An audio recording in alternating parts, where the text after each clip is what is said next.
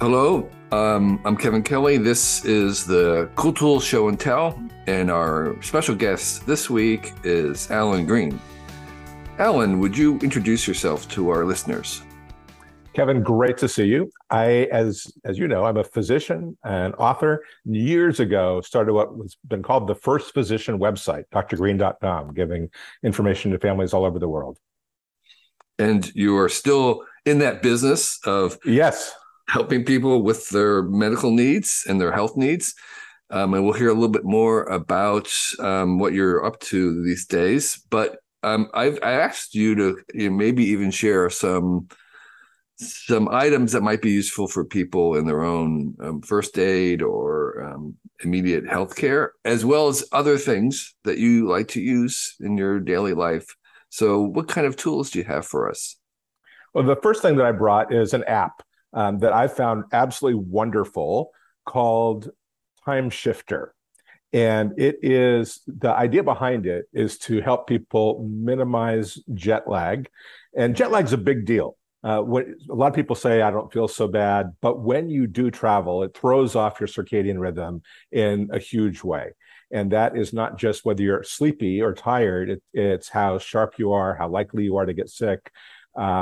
It changes your blood pressure and body temperature and many, many things. So even if you feel like it doesn't bother you, it does make an impact. Mm-hmm. And Time Shifter is a very, very cool app. It was set up by a guy based on the work of a guy named Steve Lockley.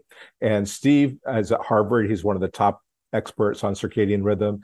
And he first started doing this actually early on, was doing it for professional racehorses and for racing camels. Because people wanted them to be in top form when they traveled, and it was worth spending a lot of money to get that right. But we want to be in top form when we travel. If we're traveling for business, you want to be alert and productive. If you're traveling for pleasure, you want to feel great and enjoy it. Mm-hmm. So he would do this for families I took care of, just with pen and paper, and then later would type it out. And now there's an app. It's the same wisdom that makes it easy for anybody. You input your flights, and it tells you when you should see light, when you should avoid light, when you should get bright light, when you should nap, when you should go to bed, when you should take melatonin, if you take melatonin, when you should have caffeine, when you shouldn't. And it is fantastic the way that it minimizes jet lag. Very, very easy. It costs $9.95 for a flight, but $10 for a trip, a round trip, or $25 a year if you want to do unlimited trips. And the sort of the logic, the medicine behind it, what's it basically doing? Is it trying to get you adjusted to the time you're going to as soon as possible, or is it doing something else? So it's trying to get you adjusted to the time you're going to in the most efficient way. So if you just suddenly try to jump to your new time, your body is a little slower catching up than if you do it incrementally. So it does the maximum amount that your circadian rhythm is likely to tolerate, and helps you get there. And I use it both for the obvious jet lag things. This one in here is a potential trip to Delhi coming up in September, and besides getting me there and being awake at the right time, I've run into a number of times when families I work with travel where the timing of their medications is important. So I personally use it as a medication timer. There's a whole field called chronopharmacology. It's very young, but very powerful about the timing of medications and treatments can make a huge difference. As there's certain chemotherapies, for instance, that if given at the right, at morning or evening don't work, but at 4 p.m. they're effective. And with blood pressure medications, for instance, if you take them in the evening, many of them are more effective and fewer side effects. And iron, if you take it in the morning, it's more likely to be absorbed and less likely to cause side effects. And so many things, there's a timetable there. And when you're traveling is often when the medications can be most important. Right. Many psych meds too are timed. And so this one, when it mentions take melatonin, which it does when you wouldn't expect, like noon when I leave for Delhi, I would say I would take melatonin. Then use that as the time to take your evening meds. And when it says get bright light, use that as the time to get your morning meds. And it helps you shift your medication schedule. Right. I guess well. eventually they would have a version that would do the meds Right. by medication. Yeah. Yeah, I should suggest one of us should suggest that. I've just been using it ad hoc on there. Right. But that seems the logical thing, and people would be even more willing to pay for that. Another thing about it that I use it for, sort of counterintuitively, is that there was this one study done a few years ago that had a huge impact. And randomized studies in medicine tend to have fairly meager impacts. Things help you, but not dramatically. But this was done looking at sleep in the 6 days before flu shot. And the people who had at least 7.5 hours of sleep before flu shot had twice the antibody response, 100% increase compared to the ones who were sleep deprived in the 6 days before. And if you were sleep deprived before and made it up right after your shot, it didn't help. It was the 6 days before that were so powerful. So, pro tip, if you're getting a booster for something, that be nice to be well rested when you get it. Mm-hmm. But when you travel is often a time where you're exposed to new things and more likely to get sick. So I use this as an extra travel med to help my immune system be responsive and ready to go. Right. So let's just take one more minute. You said you have put into your app a flight from California to India. Yeah. Just give me a little sample of what that regime might look like as you that is requesting you follow, just to get some sense. So just as an idea, the flight leaves at noon on Monday, September 26th, but it has me start shifting on the 24th, a few days earlier. So it asks me not to see as little light as I can on Saturday morning from 7 a.m. to 11 a.m. on the 24th. So wear dark sunglasses, be indoors. Avoid light. How would you do that with no light? Does that mean like no sunlight, or does that mean like you are wearing an eye mask?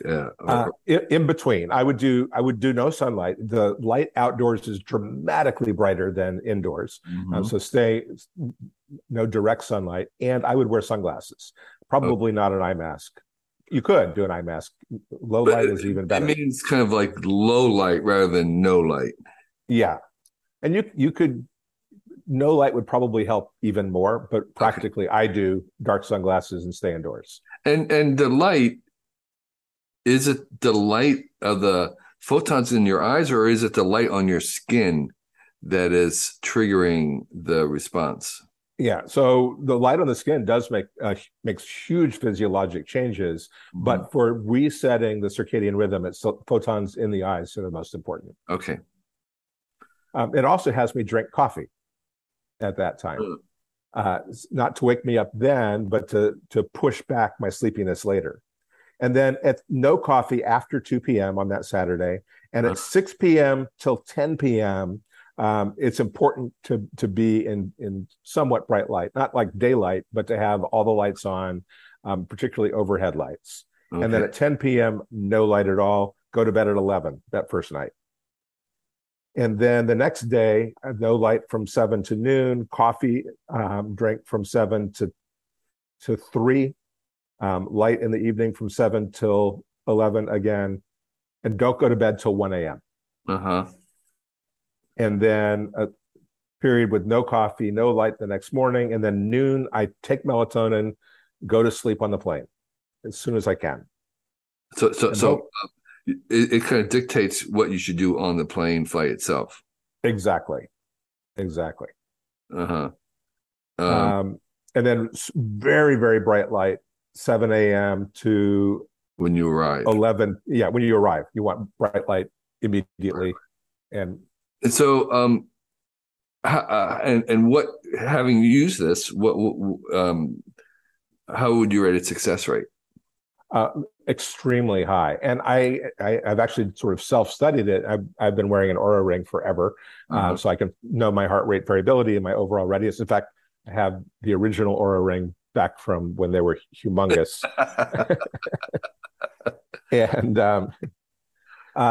I can tell that when I do it, my heart rate variability is better, my overall readiness is better, my lowest resting heart rate is better, my sleep, all my scores are better when I do it. And subjectively, when I went to give a talk in Sydney right after a flight, I was more alert, ready to go. I timed it to be most alert as possible for that talk, and it worked Uh-huh. brilliantly. Okay. So love it. Great recommendation. And one other way to use it for people who have different sleep schedule in the summer and the school year, as we're heading into back to school, many of the high school students that I work with are up till midnight too right now and are suddenly switching to a school schedule. And that's another kind of jet lag that you don't want at the beginning of school. So you study well, don't get sick at the beginning of school. So I suggest pretending you're taking a flight, whatever the number of hours is, from Chicago to the Bay Area or something like that, Mm-hmm. and put it in and adjust your sleep over a week before school. Okay, that's fantastic. And again, that's called, what was the name of it? Time Shifter. Time Shifter. Okay, that was fantastic. That sounds like really useful as we once again probably begin to travel a little bit more than we have. And then my second one is very related and entirely free and easy, and that is just getting really bright light from the sun every morning for at least 10 minutes. Wake up, get outside. If it's dark when you wake up, get outside as soon as the sun's coming up. Uh-huh. And that's really powerful, both for making your day more alert, but also it starts setting the timer so you'll sleep better that night. And it's one of the easiest things you can do. It's enjoyable. Face in the direction of the sun, and it's really important traveling. But I do it. Cheryl and I, my wife and I, do it every morning here, and it's a great time to connect and be ready for the day. And we sleep so much better doing that. Yeah. And again, measurable when we do it or don't. And even if there isn't direct sunlight, say it's like foggy, then you still want to get out in as much sunlight as you can. Yeah, it's even more important in some ways on foggy days. I will spend a little more time on foggy days than 10 minutes, although 10 minutes should cover it anytime. I'll usually stay 20 minutes. But if you carry a light meter around, which I sometimes do, the light in our home, the maximum is maybe 500 lux in the morning. And when you step outside, and it goes up to thousands very quickly, even on a foggy day. Right. We don't sense it differently because our eyes are so good at adjusting the light level, but an objective meter does. And again, this is your eye, the light coming into your eyes rather than on your skin that's doing this trick. The most important for this trick. I love light on the skin. Also, there's many values to that. But for this trick, just in your eyes, face towards the sun, and 10 minutes every morning is a great way to add to your life, make you sleep better and be more alert during the day. Okay. So do you have another tool for us? Another tool. This one is the Aeronet 4, which is a CO2 meter. It measures the amount of carbon dioxide in the air in parts per million, also has temperature and humidity, but I have it for the CO2. And the cool thing about it is that CO2 is an amazing proxy for how much of other people's air you are breathing, since we all exhale CO2. And typical outdoors, it's around 450, 500, 550, something like that, parts per million. Mine was just 527 right here. We have a pretty big room and the window's open, and it's like outdoor air, essentially. But once it gets above 1,000, that means you're breathing a significant amount of somebody else's air, or if there's somebody else in the room, and it's much more likely to transmit an infection. Above 1,400 is where the risks really go up.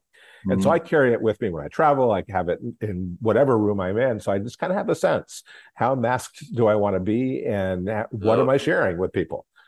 Interesting. So you can imagine a wristwatch version at some point. Yes, exactly. Where you're just looking, I need to go outside. Airplanes claim they have a really fast refresh rate inside. So what have you found about inside the air inside a modern jet?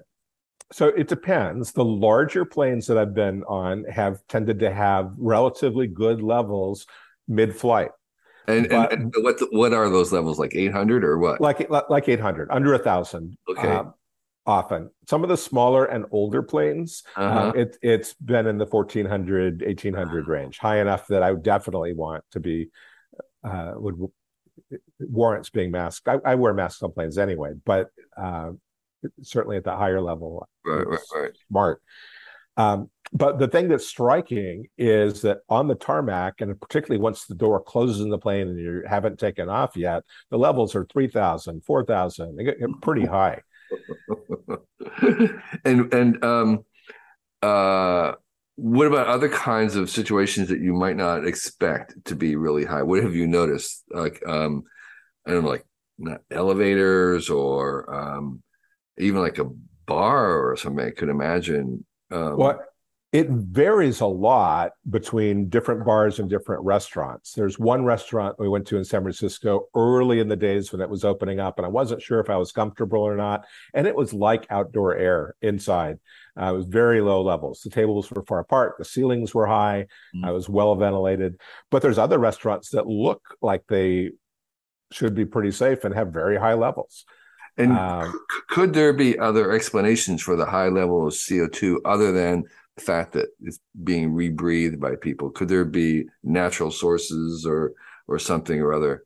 There could be other CO2 sources, and different people vary. So when I'm in the car by myself, the CO2 levels stay like it's outdoor air. But my wife, Cheryl, is a CO2 emitter. And if she's in the car, the levels are high. Okay. And that doesn't mean she's particularly higher risk than me, right.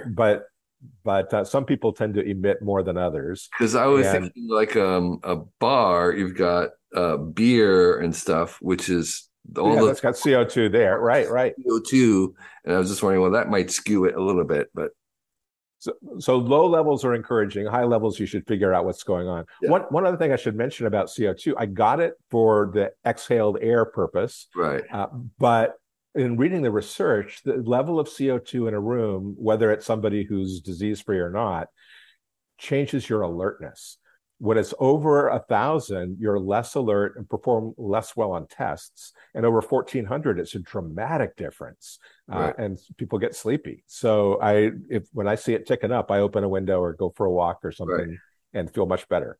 Well, one of the curious things, I mean, you mentioned you were going to India. One of the curious things for me when I was traveling in India was not uncommon for people to sleep outside, but when they did, they used to put the sheet over their head. And I was like, I would think that would increase your CO2. Maybe it makes them sleepy, but I'm just wondering, like, that's not an issue, of course, infection. That's just simply this drowsiness that you were talking about, the not getting enough oxygen. Does the elevated, like if you have 1,000 or 4,000, is that really significant in terms of it's not like you're not getting enough oxygen. It's just that the CO2 right. is doing something else to trigger things or it's not in terms of drowsiness, it's just the CO2 level itself that triggers drowsiness. But apart from that, it's not that the CO2 is infectious. It just lets you know you're breathing other people's air. Right. But the CO2 is not like reducing the amount of oxygen you have, because the difference is insignificant. So you have plenty of oxygen.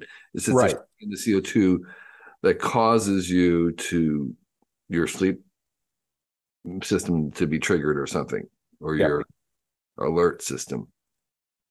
It's not like medically dangerous per se. Right. Okay. Yeah. And and that's portable, right? That's just a little It's portable. It's available on Amazon. I have it set to refresh every 5 minutes, so the battery will last forever. And 536 are there more than one variety, or is this is the Aranet 4? Is that what you want to get? That's the best personal use one. There are higher grade professional ones, for folks who need it. Mm-hmm. But this gets the job done. That's a fantastic suggestion. Thank you, Alan. Okay, and another tool. Next one I brought. Yeah, so this one this one came participatory. I asked a bunch of families that I work with, what is the device that you most love right now? And the answer that came back, and the other things that I'm talking about, I came to from the literature. Right. This is from people. And this is called Bite Helper. And it is something for mosquito bites or other kinds of bites. Mm-hmm. People picked it up at the Beta store in Palo Alto, but it's available online as well. And the way that it works, you press a button and it turns on a heater and a vibrator, and it gets very hot very quickly. You put it on a bite, and it itches less and feels better So the without a idea is if medication. you get bit by a mosquito and you know where Right, before it starts to itch, right. you put this on and it neutralizes the itching compounds or something like that. Yep, you do it before is the best, but even once it starts itching, it seems to be effective. It seems to work for me. I've tried it a bunch. My wife Cheryl, who is high CO2 emitters, also happen to be people who mosquitoes love, and so she gets the bites and she loves it, and a number of my patients do. Again, I haven't seen studies on it, but it feels good and it itches less. One thing I have seen studies on for mosquito bites, this came out of UCSF. When you scratch a bite, it increases histamine and makes it itch more later. But if you scratch distal to the bite, like a couple inches further down the limb, it helps give relief. It tricks the nerves and does not increase histamine. So again, a free tip, just scratch a little bit beyond your bite. You mean closer to the heart or further from the heart? Further from the heart. Further from the heart. Okay. So away from your heart, if you itch there, you get the satisfaction of an itch, but without making it worse. irritating. Okay, great. Or risky infection of the bite. It would be nice if that worked on like poison oak as well, but it's just mosquito bites. That's so intense. What? I don't know that it's been studied on poison oak. Next time I get it, I'll try. Okay. I'm not going to plan on getting it. Bite helper. Okay. Yeah. That's the thing. And it's heat that's doing it. Does that mean could you like what temperature could you like not fake it, but could you if you didn't have that, could you use something else that was heating it up? Probably. It's just on the edge of comfort, the heat that's there. So like if you heated something up Yeah. on a stove and then you applied it, and so it wasn't burning, but it was just enough. That would probably do it. Okay. And I think the vibration helps too. And then I should give you very quickly, I know we're running out of time, a punch list of some of the medicines that I travel with or that I have in my kit, I think, my own little kit. I've got some very cool lozenges called Biovanta. Okay. And these are throat lozenges. The woman who invented this, a microbiologist, recognized that there weren't any good models of that there weren't any great studies showing effects of sore throat remedies, and so she created in tissue culture of human throat in a lab, and then took all the different ingredients and all the different over-the-counter things and put them in, and found several things that worked, a lot of things that didn't work that are common, and some things that worked, but only at particular doses, like aspirin at the size of a regular adult aspirin, 325 milligrams, makes the throat infection worse. And even a baby aspirin at 81 milligrams makes it worse. But 6 milligrams speeds healing of a variety of different viruses she tested it with. So she put together, go ahead. No, okay. And so what is the primary active ingredient? So she took all the ones that were beneficial, blended them together, and it comes as a throat spray or lozenge, and it is 6 milligrams of aspirin. It's a little bit of menthol. I think the two most important things are lactoferrin and lysozyme, which are normally found in saliva, tears, and breast milk and are antiviral, and also a little bit of honey. Okay. So it's all natural stuff, but then tested it in blinded trials with other remedies, and it was more effective. Okay, cool. And so it's pretty nice. But in a storm, any lozenge is a good idea because it increases saliva, and saliva is really the magic medicine. It has in it lactoferrin and lysozyme, and has if you get a wound in your mouth or you burn your mouth, it heals so quickly because there's so many healing factors in saliva, and it's even got a pain medicine in it, opioorphin, that's 6 times as potent as morphine. So you want to increase saliva. A lozenge is a great way to do that. But if you don't have a lozenge, you can increase saliva just by taking a slice of lemon and holding it in front of your mouth. Your saliva will go up dramatically. Well, and you can do that with an imaginary lemon. You can hold an imaginary slice of lemon in front of your mouth and make your saliva go way up. If you were desperate, could you use saliva as a first aid application to a wound? Like if licking one's wounds. Right. There's a age-old story there. Yeah. Yeah, you have to be.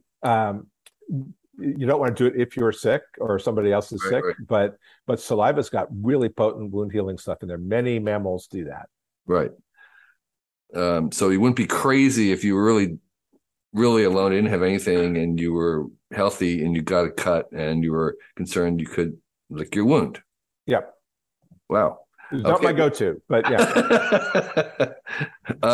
Okay. So what's another one?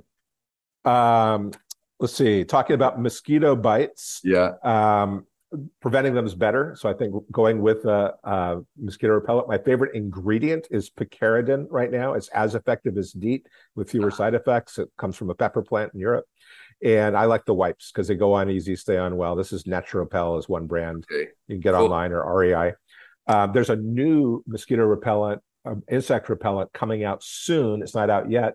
The ingredient is called Nucticone, and it was derived by the CDC and FDA working, or EPA Wow. working in a partnership from the thing that gives grapefruit its scent and taste. And it's also found in cedars in Alaska. Okay. But it will be a repellent that's super effective and safe enough you could actually eat, which That's would be very cool. Coming soon. I don't know the brand name yet, but right. that's the ingredient. Let's see. Also have in here Zyrtec, the antihistamine. I think it's great to travel with an antihistamine if you have an allergic reaction to anything. And often people use Benadryl as their go-to. Uh-huh. Benadryl's fine, but Zyrtec, Benadryl's fine, but it makes you sleepy, Right. most people, and wears off in 4 to 6 hours where you can have it come back again, the Right. reaction, which you don't want, especially overnight. So Zyrtec is nice because it's about as effective, about as quick acting, and lasts for 24 hours and much less likely to cause drowsiness. Okay. So really, really nice. Wow. I didn't know that. So it's for most use cases, it's better. Right. And then a tip to make any other antihistamine more effective is add something like Pepcid or famotidine. And all the like Zyrtec, Claritin, Benadryl they block the H1 histamine receptor, H1 blockers, and famotidine is an H2 blocker. And if you do them combined, you get a whole histamine blockade, and it's far more effective with a less total medication dose and fewer side effects. So Why don't they just offer that as a combination right off out of the package? that's a great idea. It's another opportunity. I would buy it. All right. Let's see, what else do I have in here? For people who need it, traveling with epinephrine is smart. The things you need quickly are the things you really want in your kit. EpiPen is pretty classic. Uh-huh. I really like another brand called AviQ. It is much tinier than the EpiPens Yeah. and more immediately intuitive and user-friendly. I Okay. find that people with the EpiPen try to figure out where their thumb goes. Is this the needle end, not the needle end? And the Yeah. AviQ is simple, stick it in the pocket. If your insurance covers it, it's the same medication. It's just delivery Oh, a system. different It's delivery different. device. Okay, I got it. Yeah. Okay. And in terms of needing something like that, is clearly if you've got a severe allergy, you want to do it. Uh-huh. But sometimes they surprise you. Just before the pandemic, we went out to dinner in Palo Alto with some friends and had this delightful dinner. And I noticed my wife, Cheryl, was gone from the table for a bit. And so I went looking for her, and I found her in the bathroom on the floor in anaphylaxis from an anaphylactic reaction to foods. And she did not have food allergies. This was brand new. And we later tested, and I used the AviQ, and she was better right away. Didn't have to go to the ER. She had a doctor with her, but she didn't have to go to the ER. But we would never have known. There was no history of food allergy for her. And we took the whole menu and had her tested to everything, and she was allergic to a few things. Traumatic reactions to lima beans and sweet chestnuts, which were ingredients in a couple of the foods. Wow. And she just didn't know. So if you're eating stuff you don't normally eat and you're away from healthcare, it's good to have something. Now, could anybody get one of the little pens that you just showed, or do you have to have it prescribed? Yeah, in the U.S., those are prescription, but most doctors would be up for prescribing them Okay. for people because You could get them overseas too, is what you're hinting as well? that is what I'm hinting. Yes. Okay. And speaking of that, like you also have on your list, I think Zofran, is that right? Oh yeah, Zofran is like a wonder drug at stopping nausea and vomiting. Another thing you don't want to have to go out and pick up if you're hunched over a toilet bowl somewhere, but Right. that also is prescription. But I talked to a EMT guy, and he said that they used it a lot um, when people were like in a trauma or a an accident, just because uh, the nausea was somewhat. I guess I'm trying to remember his argument, but it's something like it was itself kind of causing problems that. You want to keep pressure in the skull down, Right, right? exactly. You're right. So he was recommending that people carry it, though I'm not really sure what the use case is or how would you use it besides, yeah, if head motion, what kind of nausea does it work on? It was first developed for nausea from chemotherapy, and it Okay. was like really changed the practice of Mm. or the experience of going through chemotherapy. And then people started using it for minor things and found that it worked great for that too. If you think it was an infection or food poisoning that had bacteria, or you got a viral gastroenteritis, the vomiting's a pretty good protective mechanism. You actually want to expel stuff. But after you vomited 3 or 4 times, you've gotten out what you're going to get out, and you don't need to keep vomiting. And that's a really good time to use it. Yeah, I guess Uh, that's what it was. He was saying that they used it to make sure that people didn't eject medicines that they were just given. and that's another good reason to do it. Right. If you Yeah. have trouble keeping things down, they're trying to give you stuff. They would give you this to help you keep the medicine down. Yeah. Yeah. Well, this you have any other Alan? One other thing I'd pick up if you can, this is just hydrocortisone cream, 2.5%. It's higher than the over the counter one, but it's much more effective and still pretty gentle and a great thing to travel with. It is a prescription in the US. It's crazy to me that Yeah. hydrocortisone 2.5% is too dangerous to allow people to buy for themselves when assault rifles are fine. They're not, it's not an issue. But I think it should be over the counter, but it's not. But you can get it other ways, or And potentially. and what do you use the hydrocortisone cream 2.5% for? So mostly for things that are itchy or inflamed, bites, poison oak, poison ivy. It's not going to solve it, but it just takes the edge off the itching. Right, right, right. Okay. Well, this is fantastic, Dr. Green. Thank you for sharing your first aid kit with us. I think that's really great stuff that I didn't know about. Um, and just in a few minutes, do you have can you tell us a little bit about what your current project is and what you're doing? Yeah, so I'm still in private practice and taking care of families, a very small number of families. But one group that I've been taking care of for years is a remote village in Costa Rica, and going down every 6 to 12 months and examining folks. Mm-hmm. But during the pandemic, I couldn't do that. And so we figured out ways to do remote care that worked out really, really well. So now we're replicating that. So many doctors ask me, is there any way I could help take care of a village? And there's so many villages that lack care. There's 5 billion people on the planet that don't have expert care.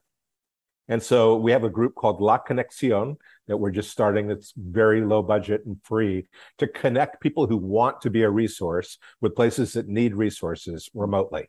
And so very excited. That's what the trip to India is for, to And Rajasthan. so basically, you're connecting over Zoom or something, and Yeah, we have a suite of telehealth tools working with, and they're called Doctorgram is the name of the tools that we're using. So connecting over that video uh, app. it's mostly video conferencing then of some sort or other. Well, it's video conferencing and really pretty complete telemedicine. So I can get their oxygen level and heart rate in real time and body temperature and blood pressure. I can look in their ears and listen to their heart and lungs and look down their throat and examine the skin in ways that I can measure over time the change in growths or lesions on the And skin. you do that because is there someone at the other end who has a tool, or are you just using their phones for everything? So the idea is pretty simple. That they have the tools on the other end. Not I do have them here, but we don't use those. And we take whoever is already the local caregiver, whatever their training is or background, give them the tools and say, "Hey, we're here to support you. If you've got questions, we're here." So we're not being the anything other than support for the local healthcare and infrastructure. I get it. But that makes a big difference. Yeah. Well, that's fantastic. If people wanted to hear more about that, we'll have a link in the show notes for those who would like to participate if you're inclined.